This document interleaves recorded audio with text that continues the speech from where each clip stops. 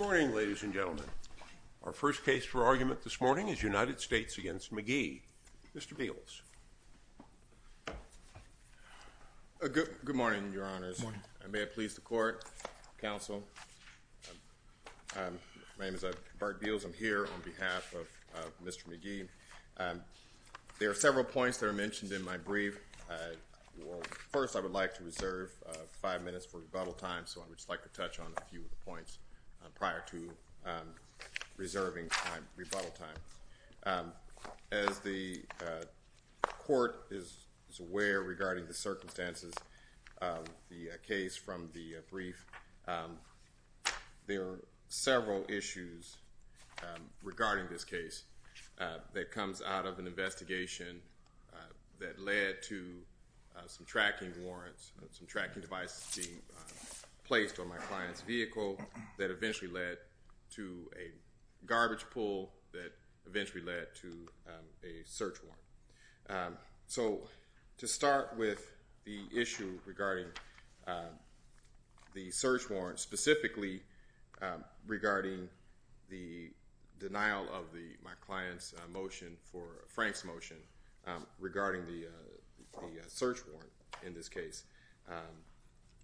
My client filed a motion, what is referred to as a Frank's motion, and upon filing the Frank's motion in front of the district court, there was an argument, but there was not a full Frank's hearing where the actual factual information, witnesses and so forth, can go forth for my client to fully vet his claim, specifically regarding the tracker warrants that were not issued in accordance with state procedure, and that there were affidavits supporting the affidavits supporting the warrants, quite frankly, were confusing and contradictory, and that ultimately, based on contradictory information that was provided to the court in an application for the search warrant, that it did not, because it was contradictory, it did not rise to the level of establishing probable cause. The district court, there was a motion. The district court did hear arguments regarding the motion, but the district court denied a full Frank's motion. It's the position of the defense that in this situation, the district court committed procedural error by one, allowing the government to supplement its response after my client had filed the Frank's motion,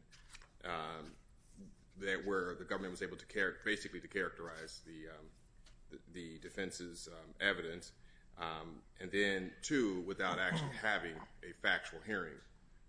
The district court was quite strong with the government about the filing of these tracker warrants, correct? Yes, the district court, according to the transcripts, appeared to be very concerned with the government about how the warrants, the tracker warrants, had been filed, the proper procedure, and how it had been filed, and the process by which they went to get the tracker warrants. That is correct.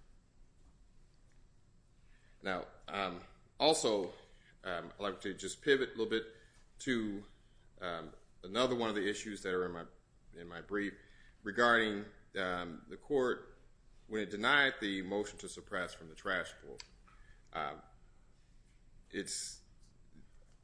From reading the transcripts, it appears that the government didn't have a search warrant, and they went on to I guess you could be characterized as the curtilage of the property of Mr. McGhee, and they went and pulled his trash, and then they looked in his trash based on information or things they received from his trash, as that was also part of what they used in order to get the search warrant that ultimately led to the instant case.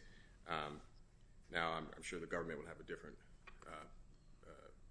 opinion as to whether it's the curtilage or not, but it just from reading the transcripts, it appears that the garbage wasn't as if it was this was abandoned property or this was out on a public causeway. And based on that, that this was a warrantless search, and obviously there's no question that this was not a search pursuant to a consent, nor was a search pursuant to a search warrant. So based on that, I would also argue that the court erred by denying my client's motion to suppress.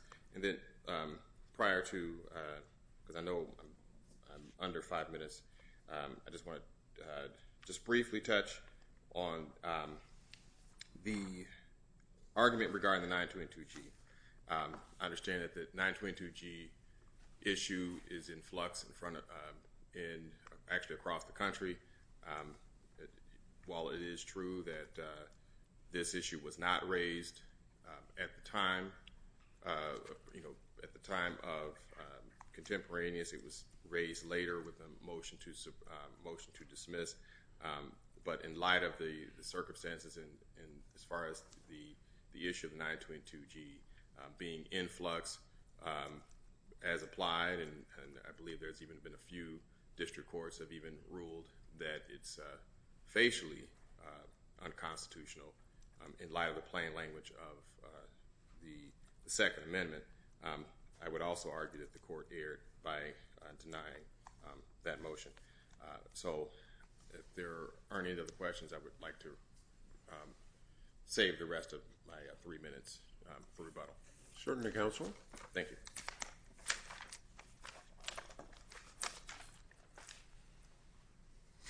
Mr. Simpson. Good morning, Your Honors. May it please the Court, Scott Simpson on behalf of the United States. Before getting into the issues here, I just want to step back for a moment and look at the scope of this defendant's criminal activities. Usually when we have a drug case, the defendant has been dealing 1 or 2 drugs typically. But in this case, the jury convicted this defendant of possession with intent to distribute methamphetamine, powder cocaine, crack cocaine, heroin, and fentanyl. And of course, firearms are offenses. And the amounts were pretty large too. And this was Mr. McGhee's 3rd federal drug conviction. So turning to the issues, we haven't considered yet an issue that unfortunately we need to address, I believe, and that is a very serious waiver problem. The defendant's opening brief in this appeal listed 7 claims, but was only 11.5 pages long. This court has said that a skeletal or undeveloped argument on appeal is waived, and we submit that the arguments in this brief are certainly skeletal and undeveloped. For example, the entire section challenging the district court's denial of a motion for new trial is 3 sentences. The section on the constitutionality of the trash pull has 2 paragraphs of citations and then ends with a 2-sentence conclusory argument. And the defendant's appellate brief also does not engage with any of the district court's rationales for its rulings. This kind of thing does not tell this court.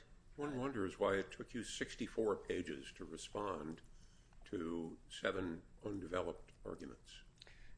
Your Honor, we did not know whether the court would agree with the waiver issue. Perhaps we should have moved early on to dismiss the appeal based on the scarcity of the appellate brief, but because we didn't know how the court would react to the waiver issue, we felt we had to address all of those arguments on the merits. But still, it was difficult. This kind of thing doesn't allow the appellee to fashion a targeted response and doesn't tell this court the bases of the appellant's arguments. So we believe all that the claims, all the arguments in this appellate brief have been waived. Although, of course, this court can exercise its discretion to address the merits of any of those claims. No, we don't have any discretion to address waived arguments. We have discretion to address forfeited arguments, and I think that's what you mean when you say waiver. Good point, Your Honor. Good point, absolutely. So assuming this court addresses the merits, I'd like to focus on the suppression issue and the request for Frank's hearing, as defense counsel has done, unless the court has questions on any of the other claims. The affidavit submitted here to the magistrate judge established more than a fair probability that evidence of crime would be found in the subject locations. I'll divide, just to summarize those facts, I'll talk a little bit about facts regarding Mr. McGhee's activities in general, and then the evidence, the information in relation to that LaSalle residence in particular that was the focus of the federal warrant. In relation to McGhee's activities in general, there were two confidential sources, and the affidavit said one of them had been working with the police for some time. Both sources told the police that Mr. McGhee was dealing large amounts of drugs, which turned out to be true based on the results of the search. And one of those confidential sources made two controlled purchases from Mr. McGhee, and that was described in the affidavit. In relation to that LaSalle residence in particular, one of the confidential sources told officers that McGhee came from a house on LaSalle when he was delivering drugs. McGhee's Facebook page indicated that he was in a dating relationship with a woman named Desiree Stanford, and the police found that the LaSalle residence was given as her address. Officers saw McGhee coming from the LaSalle residence, including before both of the controlled purchases, and to address this trash pull. They did the trash pull, and they found disposable, the trash included disposable gloves and plastic baggies, both of which had cocaine residue. We have a picture on page 16 of the government brief that shows, just to give the court some perspective in case that picture is hard to understand, the photographer would have been standing with his or her back to the house that we're talking about here at the LaSalle residence. So that's a picture of the backyard, and then at the back, the far end of that picture is the fence at the back of that backyard, and you can actually see it better in color in the PDF itself.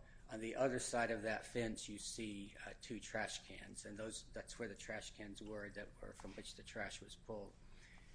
In this neighborhood, it's an entire block, and of course there are houses on both sides, and then you have an alley going down adjacent to the backyards all the way down the middle of the block, and that's where the trash cans were. Clearly, this trash pull didn't have a problem under the Fourth Amendment. And finally, the officers secured GPS warrants from state judges, and the tracking information showed that the Chevy Malibu registered to Mr. McGhee usually stayed at that LaSalle residence overnight. So we submit this easily enough to establish probable cause. Now on the request for Frank's hearing.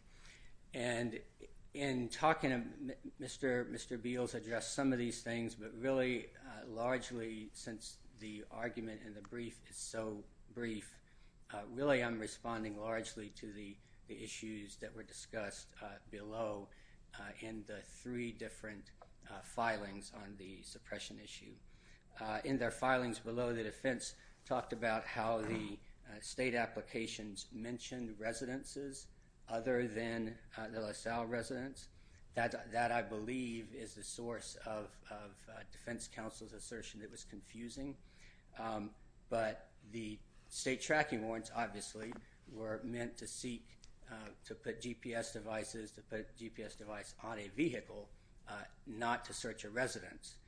Also, the state applications refer to residences other than LaSalle because the investigation developed over time, and then it ultimately focused on the LaSalle house. In the federal affidavit, there was also some argument in the district court below that the federal warrant, federal affidavit was confusing as to what house was being talked about. But it defines the term subject premises as the LaSalle house, and it consistently uses that term referring to the LaSalle house and no others. That tracking, though, on the LaSalle versus the Millman, that's not easy when you're looking at it. I don't want to leave the impression somehow that was a direct correlation. I mean, that concept in all caps of the premises, that was challenging to track, wasn't it?